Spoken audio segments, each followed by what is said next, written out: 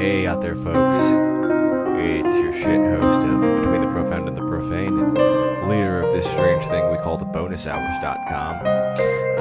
We're running a little bit behind this week. There's been a lot of shit going on. We're trying to rebuild, trying to reshape, trying to get our ducks back in a row. Start the summer of growth, start some new shows.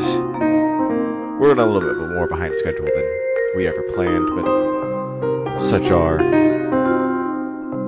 the plans of all mice and men. But I'm not here to fucking bore you with crap paraphrased quotes from books you read in English Lit in the 11th grade. I'm here to tell you that since we didn't have a normal episode of BTPTP this week, Between the Profound and the Profane, that's our number one podcast here on thebonushours.com, which you can pick up on iTunes and all your favorite podcatchers right now. Between the Profound and the Profane, the only podcast where three best friends and professional amateurs from a little town called Spring, Texas, bring you all the weirdest shit they can handle. Friendly advice, friendly stories, friendly conversation. So Between the Profound and the Profane, get to know your friends. So since we're not doing a normal episode of that show, this week, I decided to give you a very, very special shit review of the movie Wonder Woman, which was just released this most recent weekend. I'm sitting here on my floor at 2:40 in the morning on a Tuesday. So I just saw it this Sunday. I'm a little bit late as far as the internet's concerned, but, you know, fuck the internet. What have you guys ever done for me? So, without further ado, no, that's goodbye. Without further ado, this is it. This is my review of the Wonder Woman movie. And if you enjoy this, perhaps I can do some more shit like this. Hell, maybe I will even if you don't. Are you paying me? I don't think so. Take it away, me. I guess I should also probably add spoilers. Just spoilers forever. It's good. It's going to be a problem. I don't exactly think that you should be reading or listening to reviews if you've never seen it. Like, it's going to be spoiler. Just deal with it. Don't listen if you haven't fucking seen the movie or don't want to be spoiled. Got it? Spoiler. Spoiler. Spoilers. Spoilers. Spoilers. Spoilers.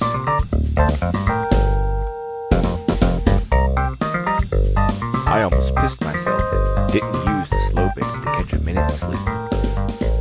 A shit review.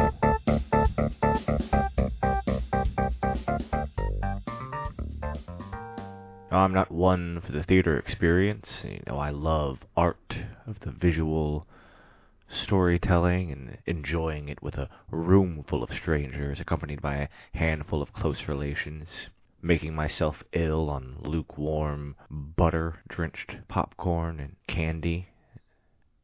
As much as anyone who is, or once ever was, an American kid. I just don't go to the theater often. And on an all-too-common rainy Sunday, I was awarded the chance to see Wonder Woman with a couple of my favorites. The lines were backed up, the popcorn had a mid-afternoon staleness, and we all buzzed with the same energy. If this movie isn't better than Batman 5, Superman, Martha's Justice, these internet jackals and the sharks at WB won't let another Wonder Woman get made. In fact, the trough feeders of internet comment sections and the industry as a whole will never let a lady put on a superhero costume again. And having Diana Prince and this director shoulder the weight of all women is just misogynistic. Just before the crowd could be whipped into a torch-bearing frenzy about the unjust nature of an industry in which traditionally male movies can inarguably be terrible for 3.5 movies and still spawn an 8-film franchise that, through Vin Diesel and The Rock's magic, retroactively makes the first 3 good, and yet had to wait until 2017 to get a movie based on the third biggest name in comics just because some asshole made a movie and named it Catwoman in 2004, we were let into the theater. It was a packed house, but we had optimal seats. How much does it cost for a local business to run a commercial on the opening roll at the cinema? Are all megachurches bankrolled by the CIA, or just the ones in Texas? You can't ask trivia questions about the 1997 movie Batman and Robin paired with a minimalist rendering of Chris O'Donnell and George Clooney and have the answer be Batman and Robin. I've been part of this family that brought me here for a few years, and we've made the trailer roll twice. This was the second time. I really don't want to see Nolan blow V8 on World War II, and the rest of the trailers seem to be mostly forgettable trash. I'm not that interested in the Justice League trailer. The past few movies haven't really ingratiated themselves to much forgiveness for Justice League to be any good. And then Aquaman said, "I dig it, and I hate him more than ever." I really want to give this Barry Allen a chance. I hope the movie allows me to. Bruce Wayne making self-aware jokes is pretty refreshing. Not as good as Lego Batman's self-aware jokes, but still pretty refreshing. They forced me to watch another Spider-Man trailer. I've seen more than enough, and I think I was avoiding this one. It's the best trailer so far, and I wish it was the only one I had seen. I wish it was the only one they'd released, and I'm going to blame this on Sony, not Marvel, because I'm that kind of a shit fanboy. I may have clapped and bounced when Spider-Man stopped the bike thief. This was the longest trailer slate I've ever sat through. It feels twice as long as the normal 15 minutes. And the movie finally starts, and I'm assaulted by the smell of movie theater nachos and the distracting man eating them. I think he might have had a few too many beers. I'm not exactly sure, but he continues to respond to the screen as if it's expecting communication, and I nearly puke. The film opens with a rushed scene in a Greek god's secret fashion mogul weapon armory with a clunky voiceover narration. I almost puke. Themyscira is beautifully shot, and I'm trapped by its color palette, telling the backstory as a quick bedtime fairy tale by way of psychedelic dancing Renaissance painting was a cool trick to get that out of the way. And most of Themyscira feels kind of rushed too. The whole of the miscreants, the whole of the island, the whole of the Amazonian homeworld. It goes by like a montage. Just real quick scenes. One of the worst child actresses I've ever actually seen. The Amazons are all pretty cool. I like them. I don't know what accents they're trying to pull off. It goes by too quick. It feels like the Karate Kid montage. It feels like the Rocky montage. It's just a little bit of music, a little bit of dialogue, and speed through these actually training sessions. And that is until Captain Picard crashes a German aeroplane into the surf, and Wonder Woman leaps to his handsome rescue. Nacho Man cheers at this point, with a mouthful of chips and cheese and that nasty water salsa that they give you in those motherfucking things. And that is the moment Wonder Woman became president. So a bunch of German soldiers are chasing after Steve Trevor for crimes like being Chris Pine, overdue library books, piloting a German craft without a German license, causing a nuisance, conspiracy to incite a riot, carpet bombing important death technology. This is where you meet the two most gleefully and joyously evil villains this side of Springtime for Hitler. Dollface and Viceroy Liechtenstein Deutsch, played by Dr. Poison and the guy who looks like he always plays evil Nazi guy, but also looks sort of like Dr. Walter Bishop from Fringe. The obvious yet necessary theft and crashing of the German biplane leads to the showcase of the first act, which is this beautifully shot action battle scene on this beach.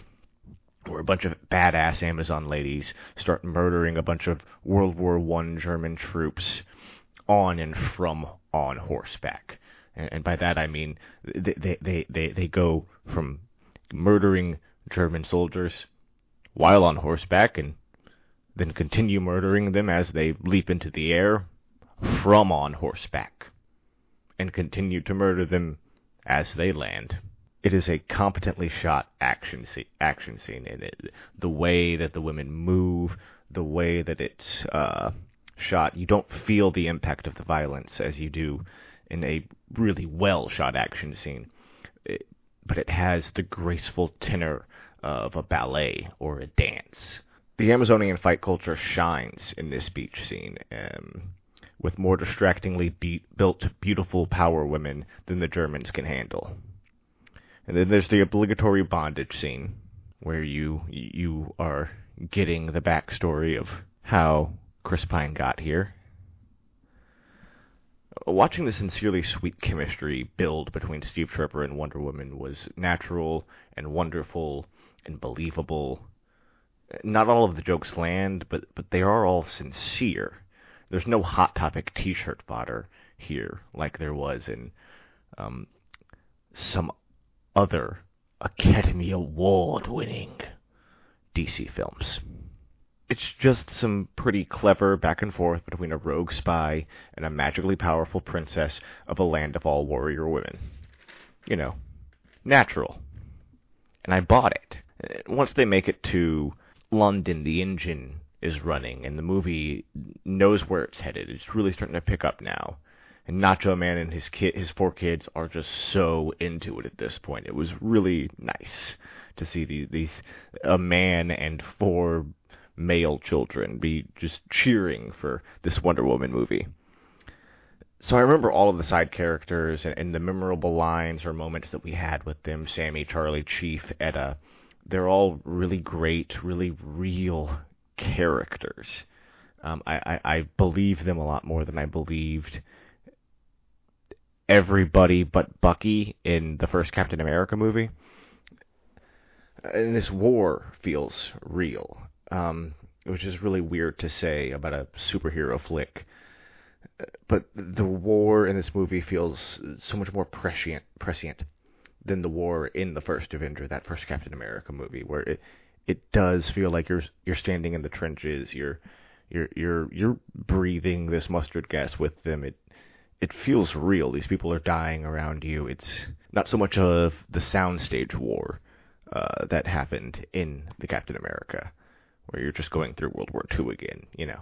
And that might be because it is World War I. It might be we don't get to see World War I so much. But I would rather say that it's the directing. Patty Jenkins, I think that's her name.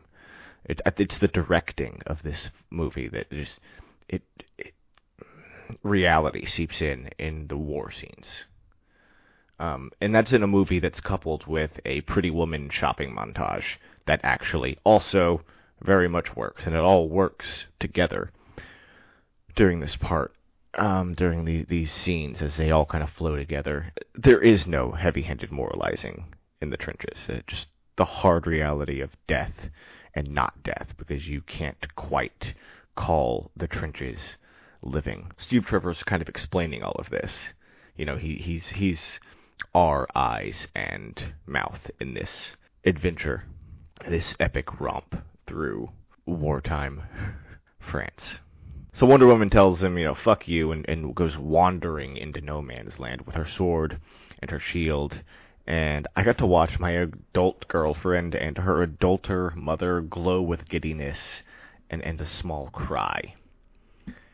The no man's land scene in Wonder Woman, for the two of them, and I'm betting for a lot of women, is equivalent to the he's just a kid train scene in Spider-Man 2, which almost brings a tear to my eye just thinking about it, just writing this review, just thinking about that scene. It brings a tear to my eye every time. I love that scene. I love Spider-Man, if you couldn't tell by my earlier comment on the stupid trailer for the new one. So I cried a little bit at this No Man's Land scene, just watching the two of these women finally get that thing that moment from a movie that I've taken for granted. Crying at a superhero movie because you're a huge dork and your real heroes were all douchebags and mortals deep down. You see that? Whoa! That's Nacho Man. He's having the time of his fucking life down there with his kids. And the only thing more distracting than him is the woman sitting behind him and directly beside me shushing him. I really think that nobody should be able to take away your enjoyment of a movie, even if you're a little bit too loud for them. As long as you're enjoying it, not being a dick, shut up. You're not helping by shh-ing throughout the movie. I honestly think that we should have talking theaters instated, just talking optional theaters where I can go in and talk shit about bad movies that I don't enjoy, or talk to people about how much I'm enjoying this particular movie. But I grew up in a place where talking in theaters was just something we all did. That's beside the point. The moral of the movie starts to really show itself at this point. Mankind is short-sighted and prone to violence. Humanity is short-sighted and prone to beautiful abandon. There's this real sweet moment of singing and dancing and first snowfalls and falling in love that follows a really sweet scene where a woman in a tiara smashes a steeple on top of a deadly sniper with her thighs. And you can draw your own conclusions about the imagery of that one. It was brilliant. The human moments are what make this movie shine. We get another quiet moment, and I get to decide I'm going to like this movie no matter what it does to me. Which I'm lucky I did. Because the third act really went a little beyond itself for me. Not a deal breaker, a nitpick at worst, and I wish they would have taken the risk at best. After the third act turn in which humanity is wiped out by Dr. Poison's people-melting gas, our hero finds the god she has been looking for and murders the fuck out of his cocaine-snorting German face. She doesn't understand why the war machine keeps churning. She doesn't understand why the war keeps happening. It should have stopped when she killed cocaine-snorting God of War. And Steve Trevor has to, pull her aside and tell her, you can't kill one guy and stop all war. People aren't that good. It's more complicated than that. I'm more complicated than that. I've done terrible things. We've all done terrible things. That you can't stop all evil in the world by taking one person down. And I love that sentiment. It's a different kind of sentiment to bring into a superhero movie in which it is so black and white. And I really wish, I wish they could have ended it from there. They could have started to wrap it up from there, but no, they slap armor on Remus Lupin, and we get a good old-fashioned god battle. And it's messy, and it's seizure-inducing, and it's anticlimactic, and it's boring, and it kind of subverts the message that was just given to us. But it does contain one of the greatest, truest statements of our day. When a man turns to a woman and says, "I can save the day, but you can save the world." And a German soldier is so happy to be alive, he hugs the men he was fighting only moments ago. And it was good. And the movie ends with me not caring about the clunky voiceover and freeze frame shot in order to go to relieve myself of the double barrel fountain drink I'd finished before the Germans were even bleeding on the sands of an Amazonian beach. So, it ends like a superhero movie, leading you into a second one. It was good. It was pretty good. It was a competently made movie. It was... I sat having to hold my goddamn piss for most of the fucking movie. Didn't take a break. Didn't take a nap. If that says anything about anything. I mean, shit. I slept through the Dark Knight. Yeah. Yeah, I slept through the part of the Dark Knight where all the bombs are going off. Mm-hmm. So if that tells you anything about the movie. I don't do ratings, but just go fucking see it. Take your wife or girlfriend or mom or sister or best friend or aunt or grandma or neighbor down the street, or hell, just buy them all tickets and send all of them without you. I mean, one of them loves Wonder Woman, and if she don't, she will now. And then take your boys out to see it. I mean, Nacho Man did, and all 6 of them loved it.